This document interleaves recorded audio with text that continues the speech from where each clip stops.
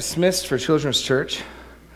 The rest of you, if you would please open your Bibles to 2 Timothy chapter 1. 2 Timothy chapter 1.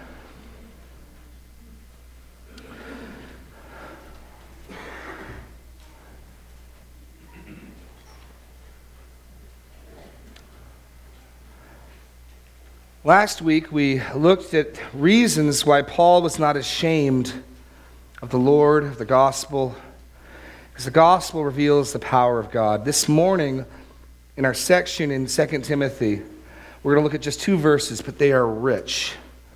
In fact, originally this section, verses 6 through 14, we were planning to do over 2 weeks, and the more I studied it, the more I thought, man, verses 9 and 10 need their own message. As Paul just examines the gospel, lifts up the gospel, this morning we are going to see, hopefully, wondrous things in the gospel. On the one hand, the gospel is simple enough for a child to understand, to believe, and yet I think it can be deceptively simple. The Apostle Paul will spend chapter after chapter unpacking the gospel, looking at the gospel from different angles, and this morning we're going to see some more facets of the gospel. If you think you fully understand and grasp the gospel, think again. The Apostle Paul looks at it and examines it and all the implications of it. And so this morning we're going to study being saved and called by God. We're going to do it by asking 4 questions. 4 questions to help us understand the gospel more fully. But before we do that, I just want to set the context. Let's read verses 6 through 14 of 2 Timothy chapter 1. For this reason, I remind you to fan into flames the gift of God, which is yours through the laying on of my hands. For God gave us a spirit not of fear, but of power and love and self-control. Therefore, do not be ashamed of the testimony about our Lord, nor of me as prisoner, but share in suffering for the gospel by the power of God, who saved us and called us to a holy calling, not because of our works, but because of his own purpose and grace, which he gave us in Christ Jesus before the ages began, and which now has been manifested through the appearing of our Savior, Christ Jesus, who abolished death and brought life and immortality to light through the gospel, for which I was appointed a preacher and apostle and teacher, which is why I suffer as I do. But I am not ashamed, for I know whom I have believed, and I am convinced that he is able to guard until that day what has been entrusted to me. Follow the pattern of sound words that you have heard from me in the faith and love that are in Christ Jesus. By the Holy Spirit who dwells within us, guard the good deposit entrusted to you. Now this section, verses 9 and 10, in some of your translations will be set off in poetic stanza. In the Greek text that I have, that's the way the translators have done it. It's a judgment call by those who put the text together. It seems as though Paul is citing a hymn or saying something poetic. Whatever it is, it's exalted prose. And it sits in this sandwich. On the one side, we saw last week, Paul commanding, exhorting Timothy to use his gifts, to not be ashamed, but be willing to suffer. And then on the other side, Paul says it's the same gospel, it's the same truth we're about to study today that enables him to suffer. It enables him to endure. And then passing that baton to Timothy, telling Timothy, "O Timothy, guard the good deposit that has been entrusted to you." And next week, Pastor Daniel, God willing, will unpack and we'll have this entire section covered. And so this section on the gospel is sort of connecting the two thoughts. It powers and further fuels how do you suffer well? How do you not be ashamed? How do you become courageous? Well, you believe gospel truth. And how do you persevere to the end? And how do you guard the deposit? You believe gospel truth. So even though this section is in some senses doctrinal, it's very practical in Paul's application of it. The truths we study today are meant to encourage us both to be courageous, to persevere, to suffer well, all as we look at these 2 verses from the gospel. So let's dive in with the first of our 4 questions. What has God done for us? What has God done for us? And here This is verse 9, who saved us and called us to a holy calling. What he's done for us, point A, he saved us from death. And point B, he called us to a holy calling. This is what God has done for us. If you are in Christ Jesus here this morning, if you are one who has turned and looked in faith to the Savior, this is what God has done for you. First off, he has saved you. He has saved me. In this context, it's saving us from death. We're going to see a little later in the passage that he abolished death. And the death being spoken of is spiritual death. In the world we live in now, death still runs rampant. People die. People get sick. And yet ultimately, we are those who will never perish. If you are the Lord's, if you know the Lord, you will never perish. Not a hair on your head will perish. He saved us. And we can so quickly become bored of that. We can so quickly become complacent about that. And I just want to stop and encourage you to think about where you were headed before the Lord found you, where you were destined, the course you were living, the fruit it was bearing. All of us were children of wrath. All of us were headed for destruction. All of us were headed to judgment. The Lord saved us. He rescued us. He delivered us. And not only that, he called us to a holy calling. The Lord called us. If you are his child here today, you have been called by the Lord. You've been called to a calling. ESV, he called us to a holy calling. And I know some of your translations at this point will say with a holy calling. You could translate it both ways. It basically amounts to the same thing, though. I want you to get the privilege here. He saved us, but he called us. He called you by name. He drew you. He called you to himself, and he called you to something. He didn't just save you from sin's penalty, but he's given you the strength, as we've seen in the past passage, the power to break free of sin's control. Not only will you no longer be punished for sin, but now in the gospel, we have power to say no to sin. Now in the gospel, we have power to resist sin. We've been called to a holy calling. A parallel passage of this in Ephesians 4:1. Therefore, I, a prisoner of the Lord, urge you to walk in a manner worthy of the calling to which you were called. It's an appropriate corresponding way of living, the gospel announces, to the way we were called. We were called by a holy God. We were set aside as his peculiar people, as his special people among all the earth. And that holy calling calls us to holy living.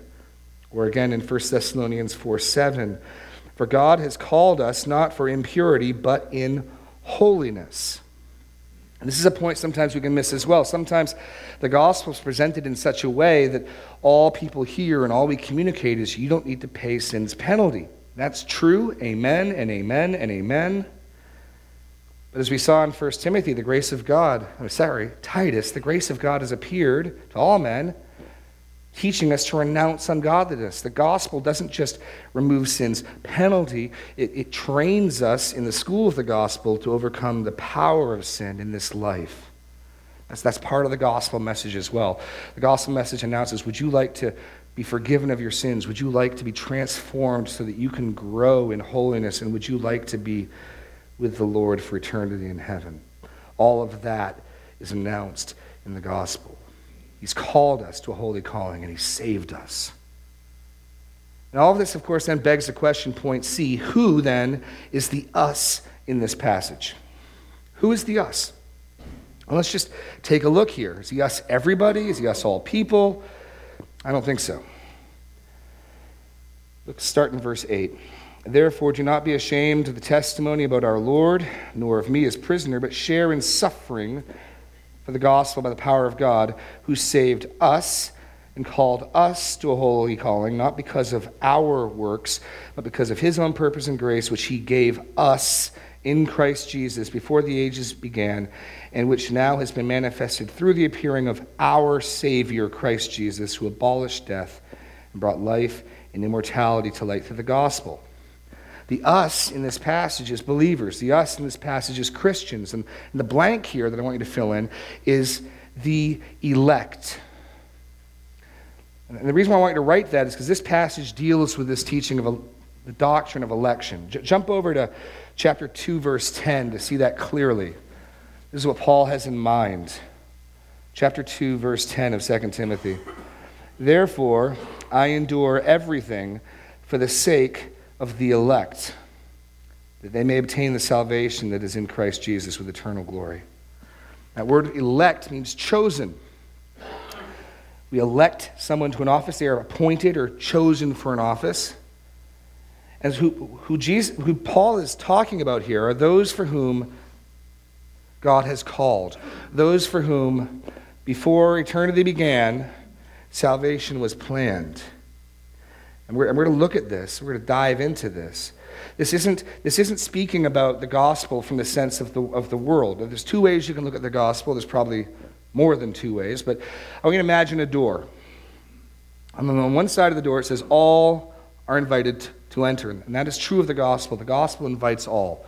All are called. For God so loved the world that he sent his Son. In fact, in John 6, both sides of this are taught. In John chapter 6, the Lord says this, I am the bread of life. Whoever comes to me shall not hunger. Whoever believes in me shall never thirst. But I said that you have seen and yet do not believe. All that the Father gives me will come to me, and whoever comes to me I will never cast out. So Jesus, on his word, says anyone who comes to him will not be turned away.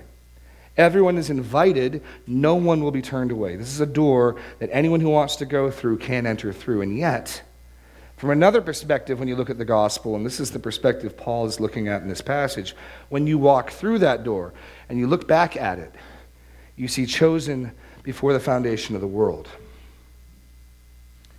And there's a mystery here that I will not attempt to solve, but to lay out the truth. On the one hand, it is absolutely biblically true that all are invited, all may come. No one will be turned away. No one will be prevented from coming to Christ. They want to come, they can. And yet, as we're going to see in this passage, on the other side of those, it is those who the Lord has chosen who will come. The elect, as he uses in the passage, chapter 2, verse 10. So, let's move on to the next question and see if make this even a bit more difficult. Why has God saved and called us? So I've just argued the us in this passage, those who share this holy calling, those who are saved, are the Lord's chosen, the Lord's elect. Okay, why do I think that? Here's some further reasons why I think that. Because Paul speaks negatively and positively now about why the Lord has done this. I want you to see that. Verse 9, not because of our works, but because of his own purpose and grace. So if you're asking the question, why has the Lord called me? Why has the Lord saved me? Well, let's look at it positively and negatively. I can tell you why he didn't do it. He did not do it, not according to our works, not according to our deeds, not according to the things we would do or the choices we would make. If you're saved today, let me assure you, it has nothing to do with who you are. It has nothing to do with anything you've done. The Lord's salvation is not based upon, he's not a respecter of persons. He doesn't look across the sea of humanity and say, ooh, I like that one. Ooh, that one's got a lot of potential. Now, this is bad news for us. It's bad news for our self-image. We want to believe that we are worth saving. I've heard people say that before, that Jesus wouldn't die for trash. That'd be a bad bargain. No, he died for worse than trash. You can at least burn trash and produce some heat. We were his enemies. Nothing good is in us. The poison of asps is under our tongue. Our feet are quick to shed violence. It is not because of our works. Go to Romans 9, where Paul makes the same point even more emphatically. And we kick against this because if this is true, then we're helpless. If this is true, then we are wholly dependent upon the mercy of the Lord. See, if there's something in me, intrinsically valuable in me, if there's something God saw in me, I like that. And no, what the Bible teaches is that's not the case at all. God saved me in spite of who I am, not because of it. And in Romans 9, making the same point, we'll pick it up in verses 10 to 13. And not only so, but also when Rebekah had conceived children by one man, our forefather Isaac, though they were not yet born, and had done nothing, either good or bad, in order that God's purpose of election might continue, not because of works, but because of him who calls, she was told, the older will serve the younger. As it is written, Jacob I loved, but Esau I hated. And the example here is how the Lord, before they were born, chose Jacob over Esau. And what Paul says here explicitly is that when God made that choice to choose Jacob and reject Esau, it was not based upon anything he saw them doing. You see, everybody who's biblical has a doctrine of election. Everyone who's biblical has a doctrine of predestination. Sometimes you'll talk to people, they'll say, do you believe in predestination? Well, if you're biblical, you need to, because it's a biblical term. The question really is, what do you believe about predestination? What do you believe about election? These are biblical terms. We don't get to not believe in them. But, of course, we have to define them. And so a popular way of trying to deal with these troublesome terms like election and predestination is to say, well, what God does is he looks down the corridor of time. And looking down the corridor of time, he sees who will and who will not respond to him, and those are the ones he chooses. Which, by the way, is a very strange definition of choose. If I look to see who's going to choose me, and I choose you too. That's a very interesting definition of choice. And setting aside the fact that view has the problem of God learning something, I think that went through. God has to learn something at that point. It's simply excluded from this passage. This passage looks at the potential of what Jacob and Esau will do. Paul says that clearly. Though they were not yet born and had done nothing, either good or bad. What is excluded from this choice is any factoring in of what Jacob and Esau will do. That's excluded. And Paul says the reason God did this was in order that God's purpose of election might continue. God did it this way especially to highlight his choice and not his response. God wanted to display choice, his choice. And so this is a hard teaching for us. It's a hard teaching for our self-value, but it's the biblical teaching. And I can show you it again and again and again. But back to 2 Timothy. Paul here says you were saved and you were called. If you're a Christian, you were saved and you were called to a holy calling. And it's not because of your works.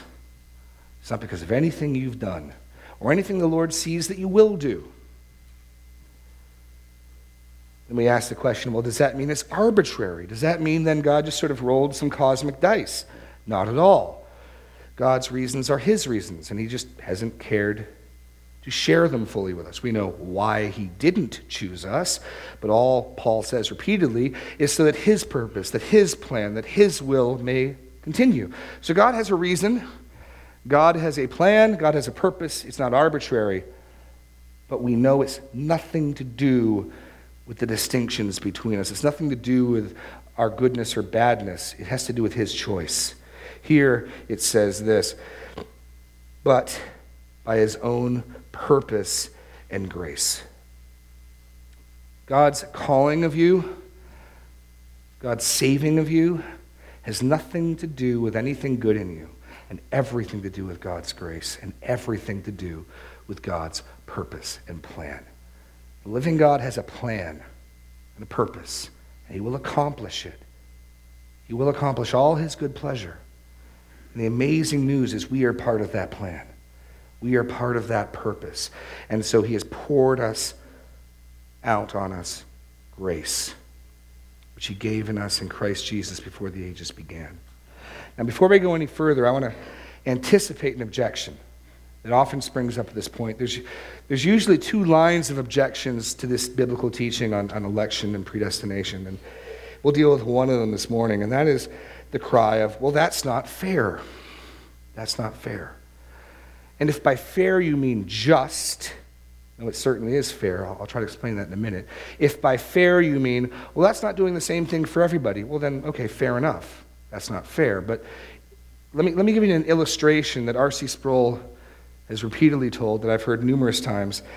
I tried all weekend to try to improve upon it, but I simply couldn't. It's fantastic. R.C. Sproul is a Bible teacher, taught at Westminster Seminary, and he tells a story of his first fall class that he taught. And he told the class in no uncertain terms that there would be 3 research papers due throughout the course of the semester, and that no papers would be accepted late. A late paper was a 0. And he says, and he's got this gravelly voice, and he says, so we come up to September, and the first paper's due, and the class hands in the paper, and lo and behold, there's 5 students sort of shaking and quaking there in front of the desk. And they say, oh, Professor Sproul, oh, please give us the weekend. You know, the car broke down, and guests came in, and the dog ate it. Just please give us an extension. And he said, okay, just don't let it happen again. And they just went out beaming, excited. Well, now comes October, and the second paper is due. And the class hands in the paper. And now a group of 12 students is standing there, a little less concerned, but still kind of frightened. And they again plead with him to give them an extension, to which he says, okay. This time in his story, he says they literally break into spontaneous song, singing his praises. We love you, Prof. Sproul. Oh, yes, we do. Then comes the third and final paper in December. Now a group of 25 students sort of cavalierly walk by. Hey, Prof. Sproul, we'll have it in on Monday. No problem. See you. Have a good weekend. He goes, and I look up from my lectern and I say, Johnson, you don't have your paper? No, Prof. Sproul, I'll have it in on Monday. No problem. He says, 0. He goes, and do you know what those group of 25 students all said in one voice? That's not fair.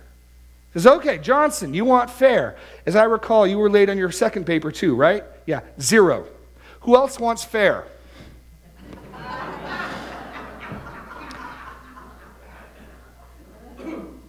We don't want justice.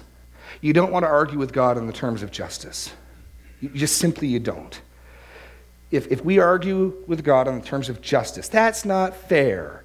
What would God give each and every one of us if he was fair in that sense? We'd go to hell now. Not only would we all go to hell, but it's not fair that we get a reprieve from hell. I mean, it's not fair that we get 70 years. That's unjust. Perfect justice demands the full penalty immediately. And so all of us get varying measures of grace. All of us get varying measures of divine forbearance. You don't want to argue with God on the terms of justice. In fact, justice and grace are mutually exclusive concepts. Paul in Romans makes it clear that the concept of what associates with works is debt, indebtedness, oughtness, whereas grace is completely opposed to that. So you can't speak of someone ought to be gracious. It's a violation of terms. Grace definitionally is voluntary. Grace definitionally is unobligated, is free. We are saved by grace. We're not saved by divine obligation. We're not saved by divine indebtedness. We are saved because the living God is a Savior and he overflows with grace to us. And we dare not say when we learn that he pours more grace out on some than others, that's not fair.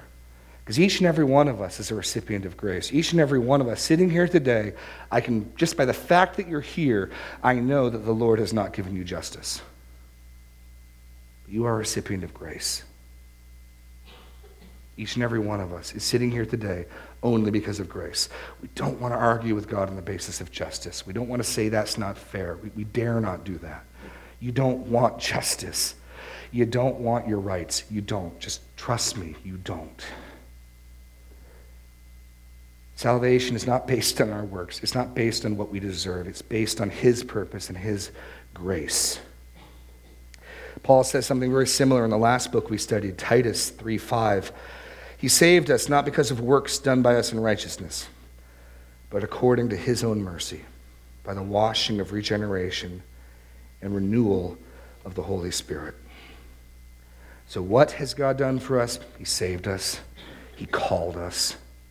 Why? did God save and call us? Not because of our works, but according to his purpose and grace. Okay, let's look at the gospel. Let's stretch it out some more. Is the gospel getting bigger, deeper? When did God save and call us? When did God save and call us? Well, the first blank, in some senses, before time began. Look at the end of verse 9. But according to his own purpose and grace, which he gave us in Christ Jesus before the ages began. This is that grace. Get this. This should be flabbergasting. This is the best news. Before God created, before God spoke and said, let there be anything, he was thinking of you. He was thinking of me. And he made a choice to gift us grace in Christ Jesus, the Lamb of God who is slain before the foundation of the world.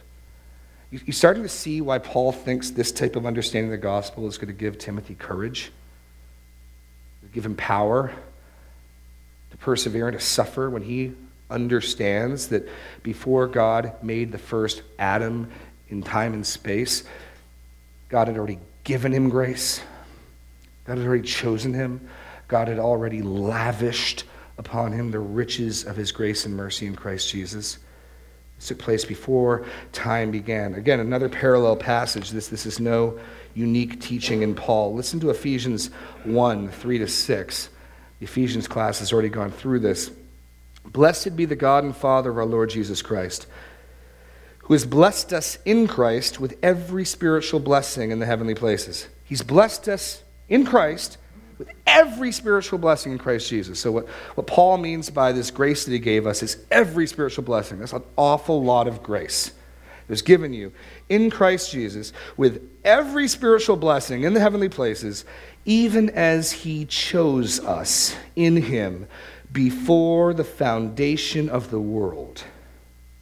That's pretty clear. He chose us in him before the foundation of the world, which is what he's saying over here. That we should be holy and blameless before him. He chose us to this holy calling. That's another way of saying that.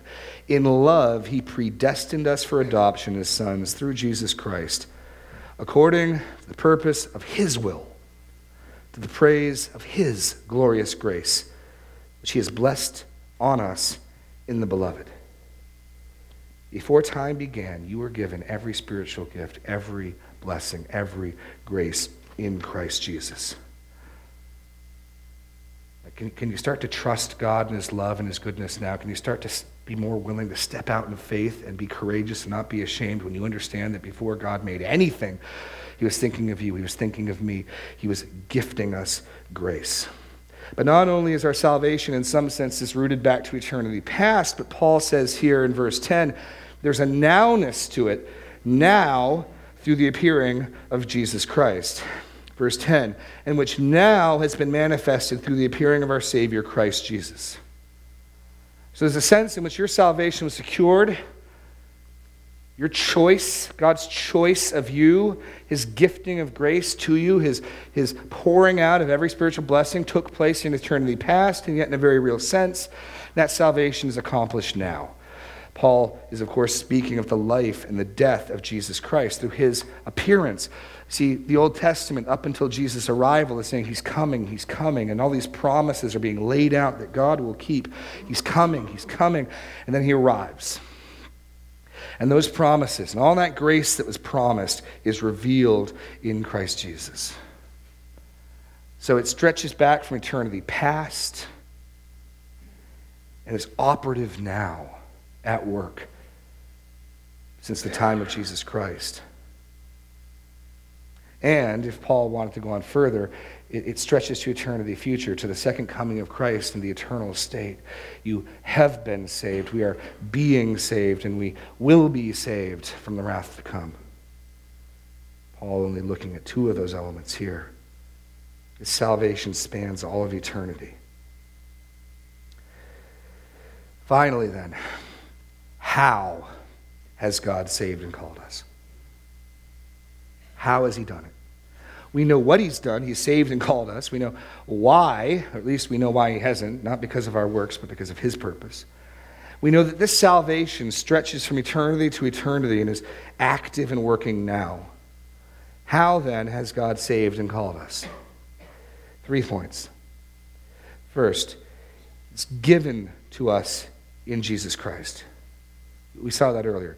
It began with a choice, a free, gracious choice of God the Father. He chose you. He chose me. He chose to call us, to save us. And that took place in eternity past, and he chose to give us grace. It was given to us in Christ Jesus. And that's the starting point of this salvation.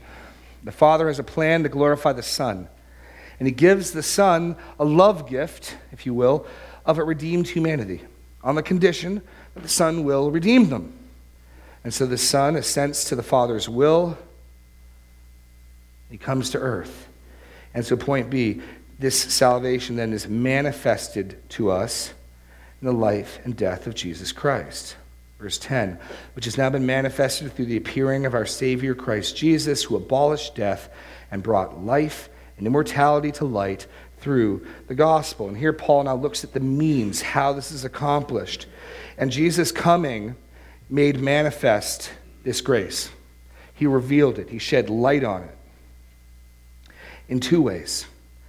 The first, his death abolished death. His death abolished death.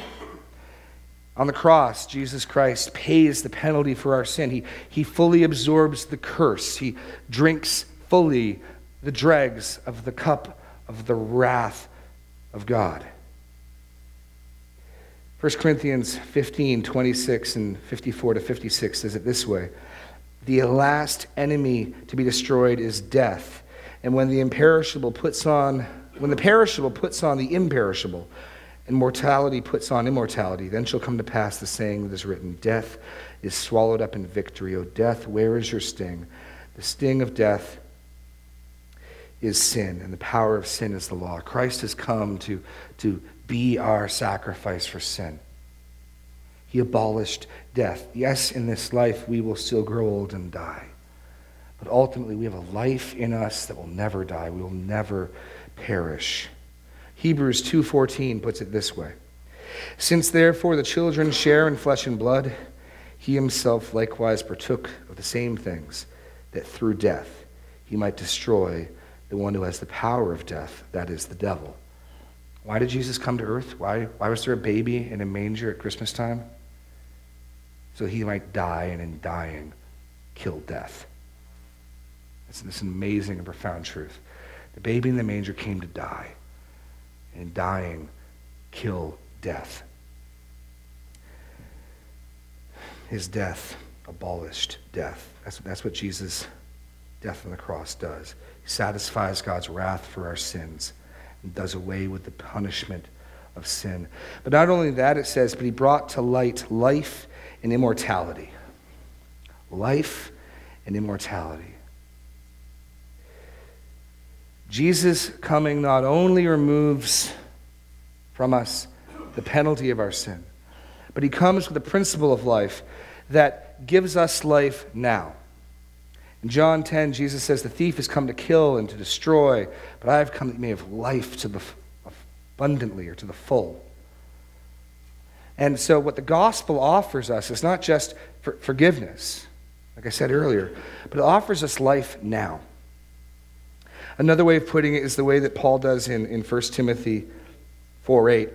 For while godly training is of some value, godliness is of value in every way, as it holds a promise of life for now and for the life to come. There's life now for those who would have it. Jesus promising those who drink of the water he gives will have a well in them springing up to eternal life. There's life promised now. That life is knowing the Father.